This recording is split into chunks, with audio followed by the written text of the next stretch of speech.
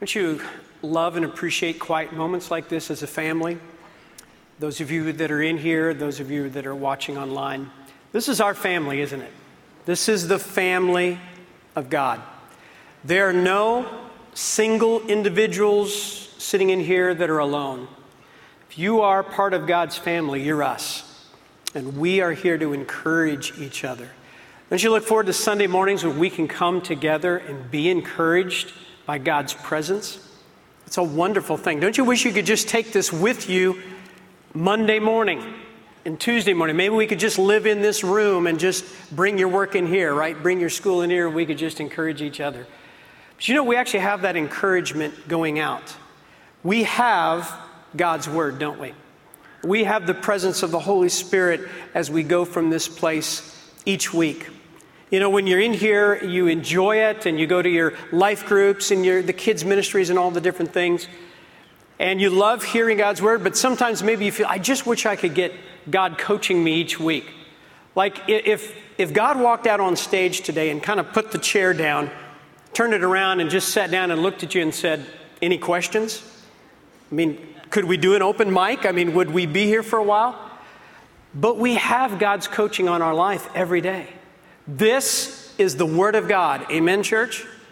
This is His revealed Word to us. And the good news is when you walk out today, you take God's Word with you. You take it all week, and you have the coaching of God. I appreciate coaches in my life. I've had godly men throughout the years that have just been that encouragement to me. I think of men like Dave Adams, who was my student pastor, and I still get to work with him teaching at Liberty. Men like Doug Ranlett, who's been a pastor in my life, and he works here at Thomas Road. A guy like Lance Witt, a friend of mine, who I'll call every once in a while and say, Lance, give me some coaching. Being in life groups, people like George, we've been in a life group, and when George would share wisdom, I would take that because he's a little bit older than me. Receive the coaching, but we have coaching through God's Word. And that's what brings us to 1 Timothy today, is God's coaching for God's house. And I want you to take the Bible and open up to 1 Timothy. We're going to continue in our series, and we're going to talk today from Paul's letter to Timothy, 1 Timothy. And the theme here basically is just coaching for God's house. God wants to give us some instructions today, some ordered instructions. And so whatever we read, you just agreed with me that this is God's Word. So whatever we read, we must obey. True? Whatever is in here, we obey because it's God's Word. And so Paul is talking, and he's writing this letter to his friend, his son in the faith named Timothy. Let's read chapter 1, verse 1 and 2. It says, Paul, an apostle of Christ Jesus, by the command of God our Savior, and of Christ Jesus our hope, to Timothy, my true son in the faith. Paul had met Timothy several years before, maybe 15 years before. We read about it in the book of Acts. And he was like a son to Paul. They had been missions partners as they'd gone along. Paul is writing now about 62 AD from maybe Macedonia. He's out of jail, which is kind of a rare thing. And he's traveling and he's preaching. And he writes back to Timothy, who he left in Ephesus, to kind of coach the church and the church leaders, the new church that was there. And so it's a very personal letter. When Paul writes, most of his letters, he's writing to an entire church, and the whole church would read the letter. By the way, in the letter today, he's going to say, you should give yourself to the public reading of God's Word. And that's what we do at Thomas Road. Every week, we read God's Word out loud. And I would like to encourage you, even in your life groups, my life group, through some of these shorter books. You can't do it when you get to Revelation. It's a little challenging. But for these shorter books, these shorter letters, our life group has been reading the entire letter out loud in one sitting. I want to encourage you to do that. You will hear things that you haven't heard before and observe things. So he's writing this time not to an entire church, but to an individual. And 4 letters of Paul have been preserved in Scripture to different people, individuals. 2 to Timothy, 1 to Titus, and 1 to Philemon, who touches on a subject that we'll read about today. He's writing, giving him encouragement. And so when you listen to this, it's a personal letter, so Paul's going to talk a little bit more directly than he might if he was talking to an entire church. And as you hear it, listen to it this way. It's an older voice to younger ears, so that that younger voice can speak to all the ears. It's coming from Paul to Timothy to the church, coaching for God's house. He's bold in his writing, and he's going to say some things that might be a little bit challenging.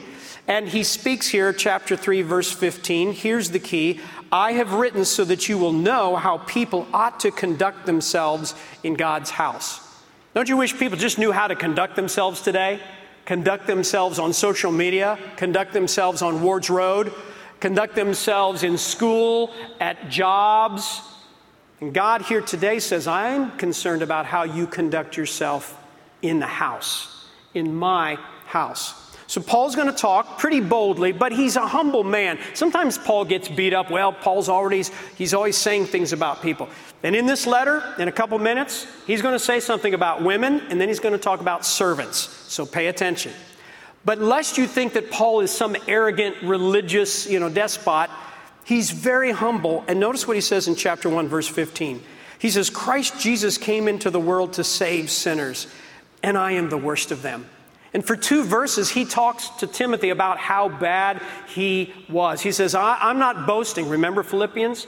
He says, I'm not boasting. I know where I came from.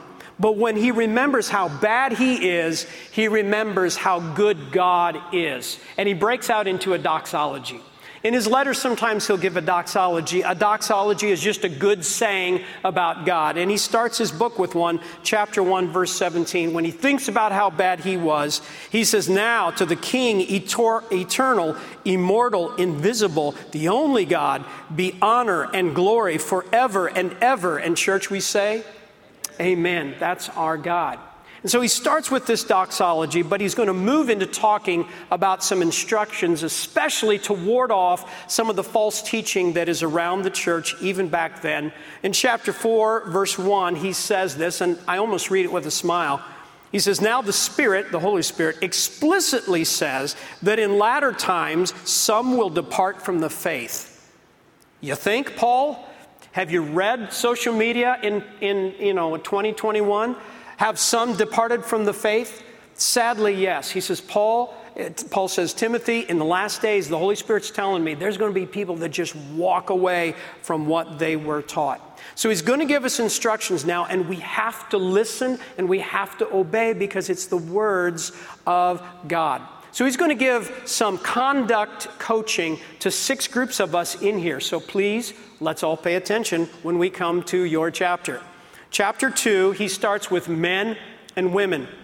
Verse 1 and 2. First of all, then, I urge that petitions, prayers, intercessions, and thanksgivings be made for everyone, for kings and all those who are in authority, so that we may lead a tranquil and a quiet life in all godliness and dignity.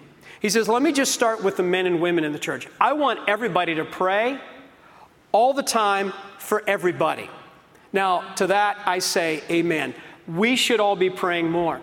I think we should pray more in this church. I think you should pray more in your life group. I think we all should pray more in our families.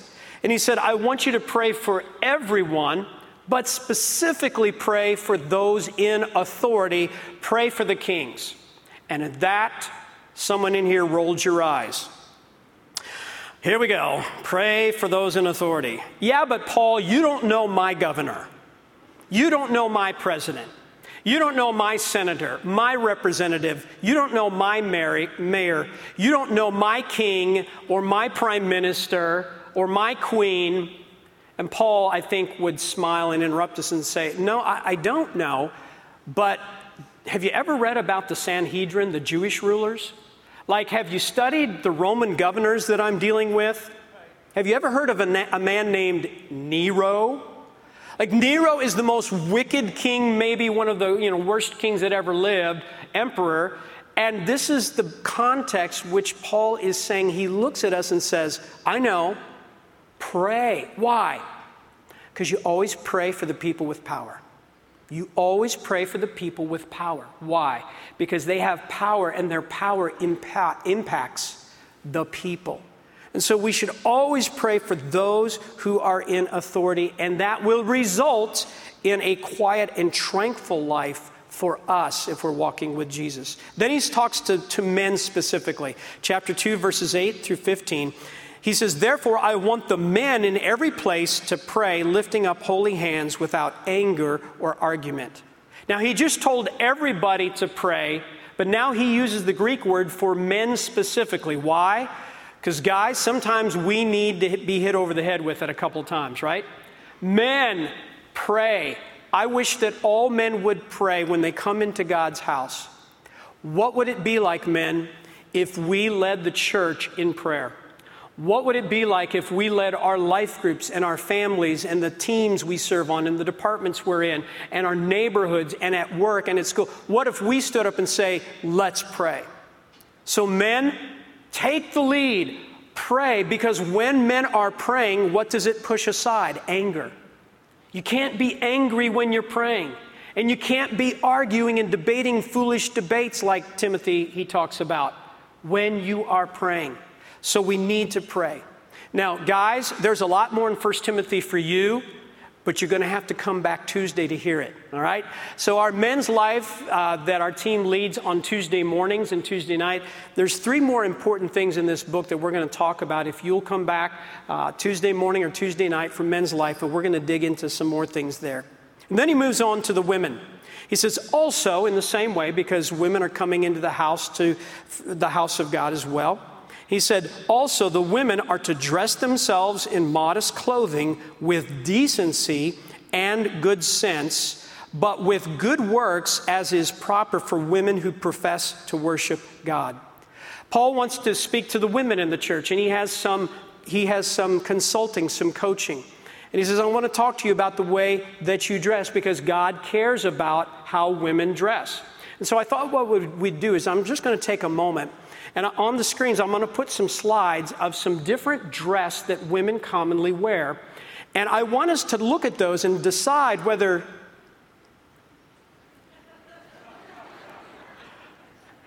we ain't going to do that.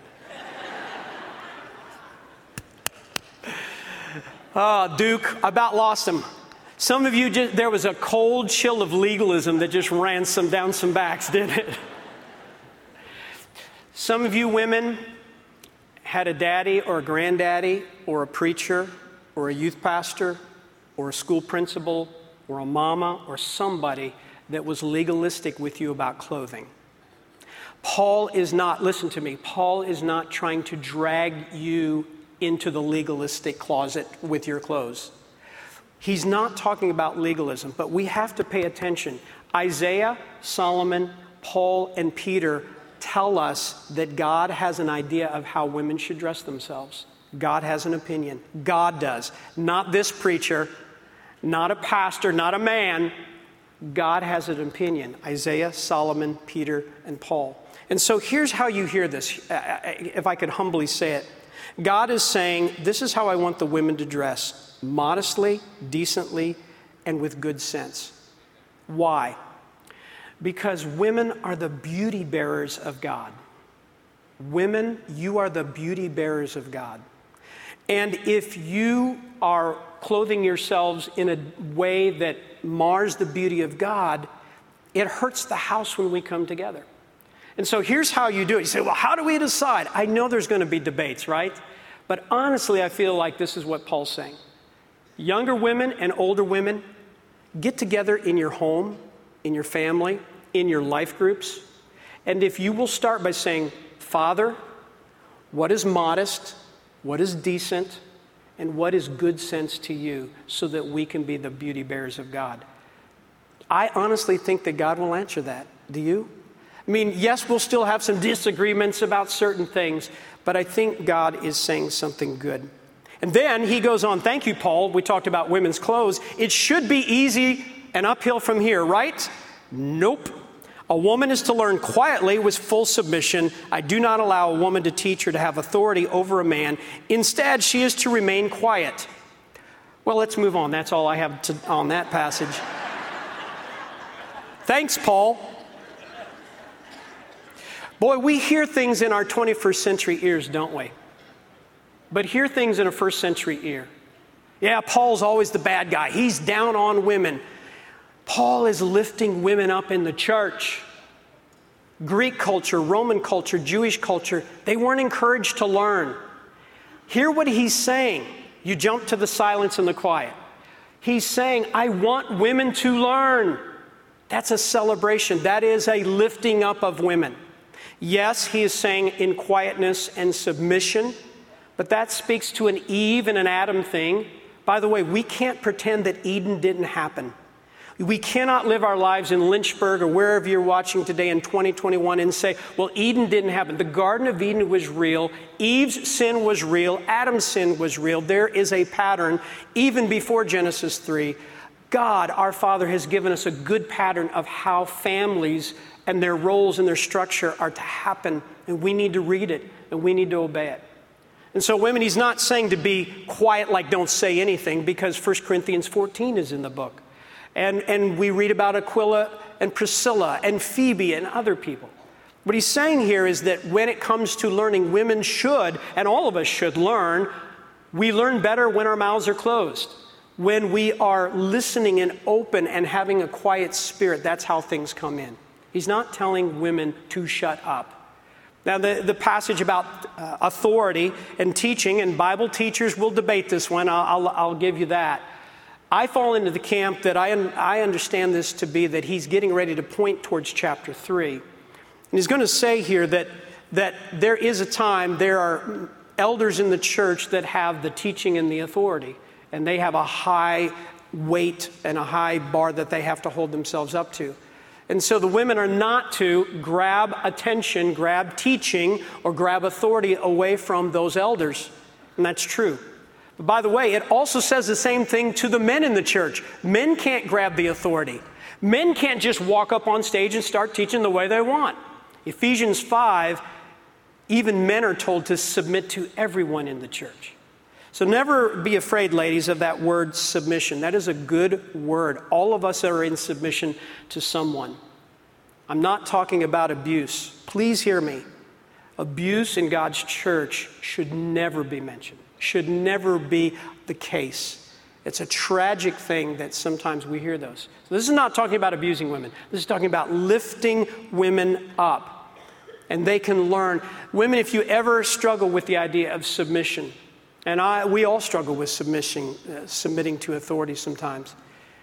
Remember the greatest example of submission in the Bible. His name is Jesus Christ. Jesus lived his life in submission, and he lived his entire life submitted to his Father. And so we are in good company when we submit. And right there, he just breaks into doxology, hymn again, because Paul is thinking how great God is to put all of this together. Then in chapter 2, verse 16, he says, he was manifested in the flesh, vindicated in the spirit, seen by angels, preached among the nations, believed on in the world, and taken up into glory. A good saying about God. Chapter 3, he gives coaching for church leaders. For sake of time, we're not going to go into it, but you need to read it. Why? Because you need to hold the pastors and deacons of this church up to the standard of chapter 3. And let me just tell you, there's a lot there. There's 20 plus characteristics. But let me just summarize it for you. As the pastors and the deacons of this church, we are to be respectable in our own homes. We are to be respectable in God's house. And we are to be respectable in the community. As church leaders, as pastors and deacons, we are to be self-controlled, especially in matters of wine and money. And we are to be in control, meaning practicing good management of the things that God has given us. And we are to have good treatment of people. Imagine that, preachers who treat people nicely. So we are to have respect for people and deal with them in the church. Chapter 4, he gives coaching to young people. Now, let me be honest.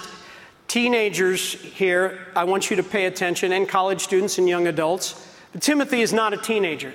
He's not some 13-year-old.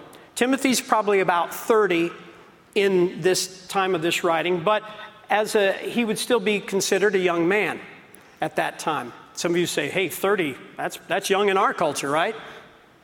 He's speaking, Paul talks to Timothy here, and he gives him specific instructions as he's leading the church. But notice what he says, and I want Triya, I want our young adults, Thomas Road students, I want you to listen to this because there's some great coaching for you.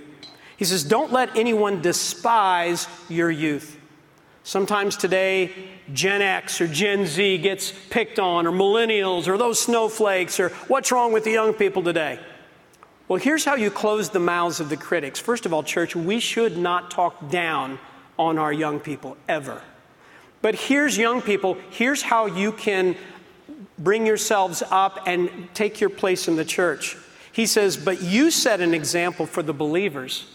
You be our examples in these areas: your speech, what you post and how you talk online and with each other, your conduct in love, in faith, and in purity. If you'll be an example in those things so that we as a church can look at you, God will use you in powerful ways. He says in verse 14, don't neglect the gift that's in you.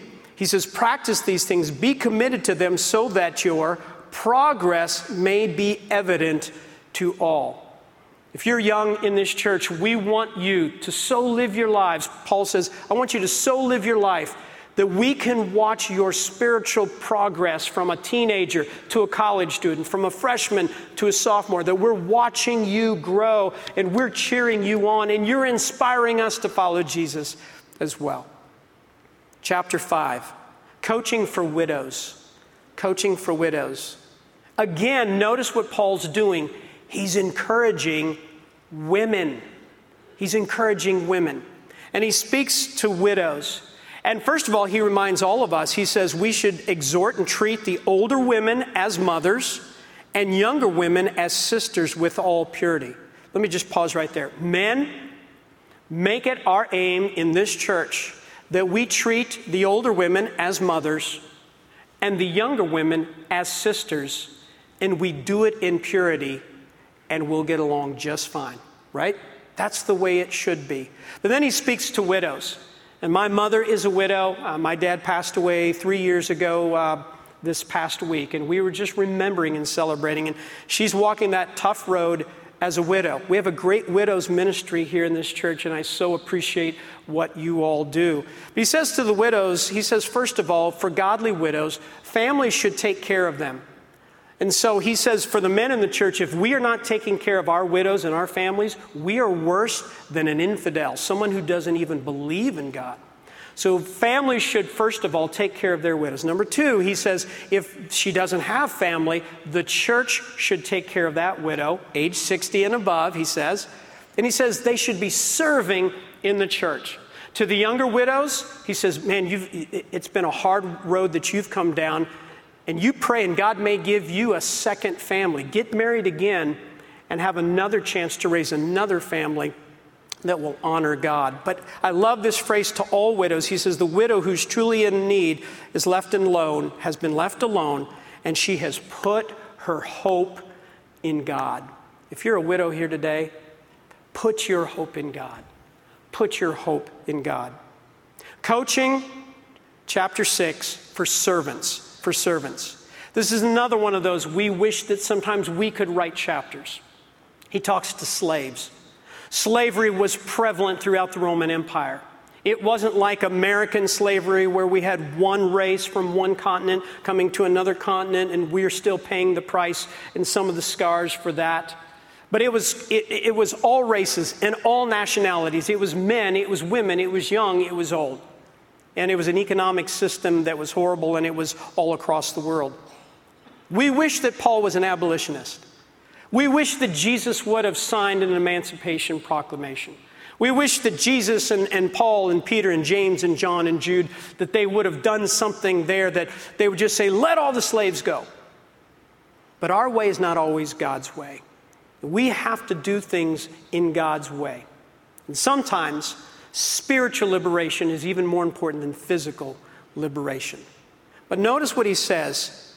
Sometimes God will say to his people, as you read the Bible, sometimes God says, let my people go. And other times he says, let my people glow. In Exodus, he says, let my people go. He releases millions of slaves. But then there are times throughout the Old and the New Testament where God says, let my people who are in bondage, let my people glow. Let them so shine the light of Jesus, even in a broken system, that they can turn the earthly kingdom upside down with the power of the gospel. And that's what he says here. He says, servants, he says, show respect to your masters. Why? So that God's name and his teaching will not be blasphemed. In other words, servants, he says to slaves, if you will do a good job and respect your masters, it will give God a good name, and his teaching will have a hearing with that family, and it could change the world. And that's what it's done throughout time and throughout different nations and different cultures. So what is it for us today?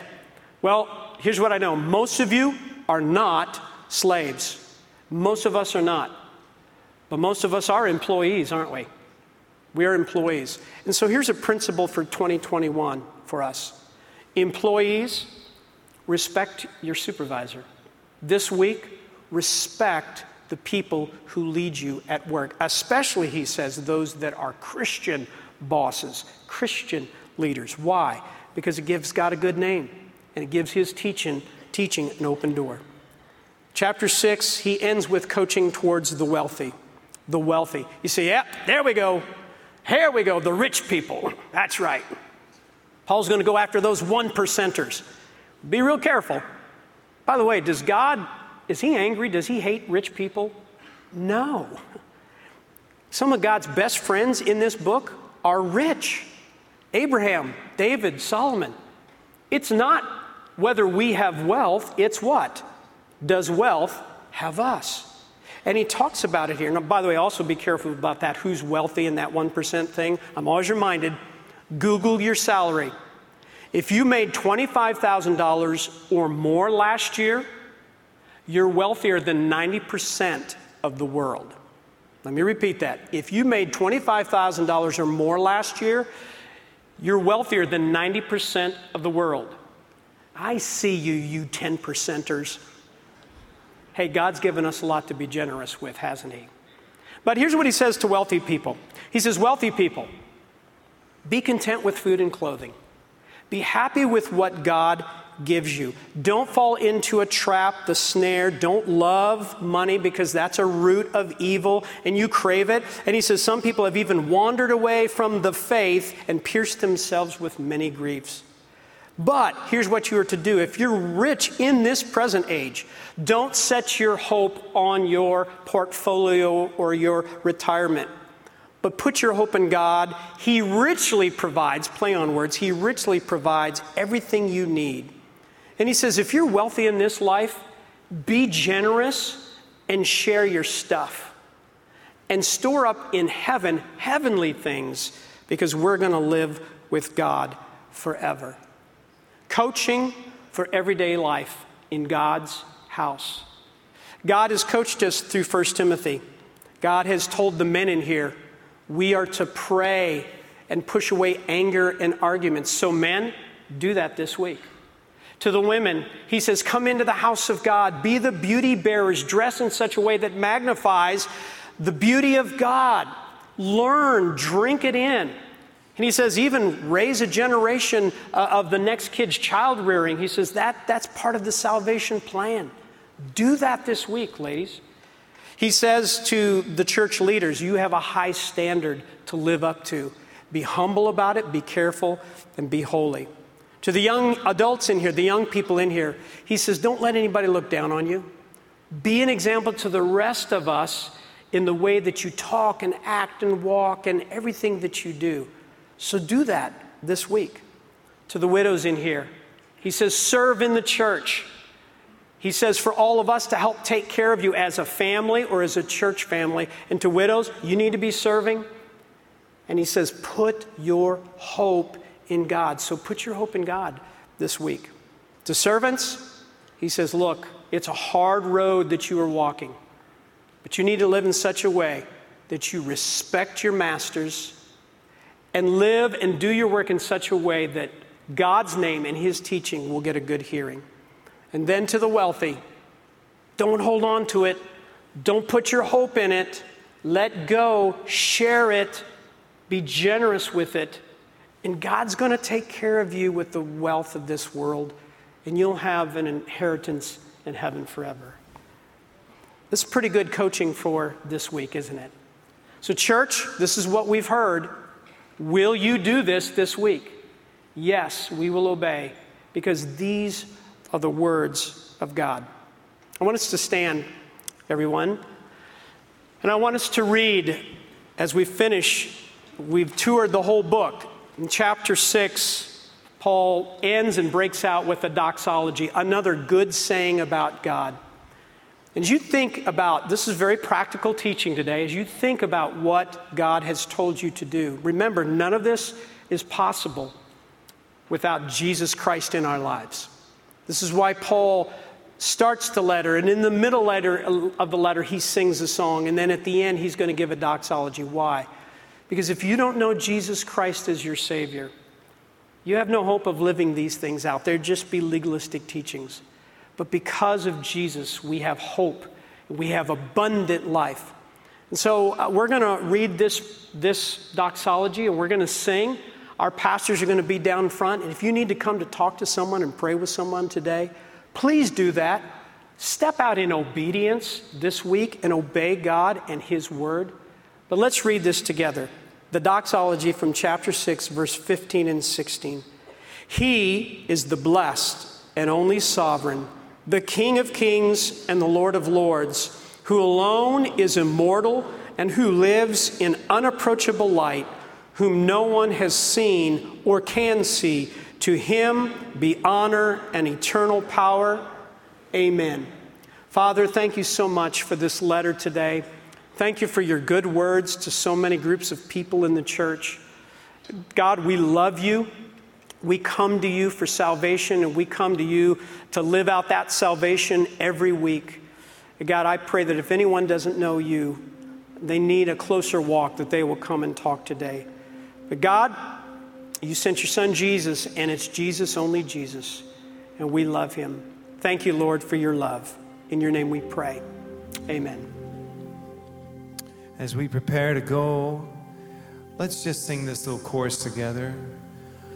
Holy King Almighty, Lord, saints and angels all adore. I join with them and bow before Jesus, only Jesus.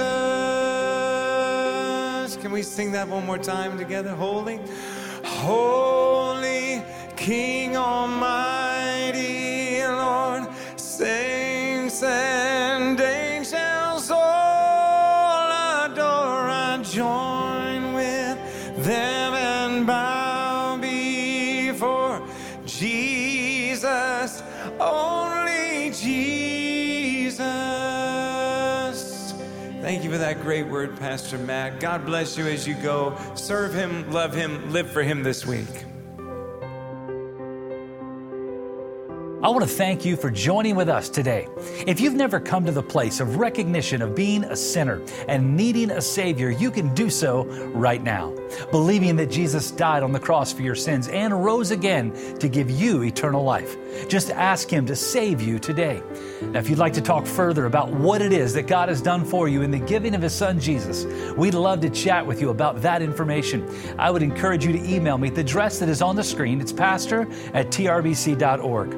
We would love to connect with you to help you begin a brand new journey with Jesus Christ in your life. If you'd also like to help contribute to our ministry as we take this message of the gospel around the world, go to the link on the screen today and help us help others with the amazing message of God's love. Help us let people know that God loves them, that Christ died for them, and that we can find hope in Jesus.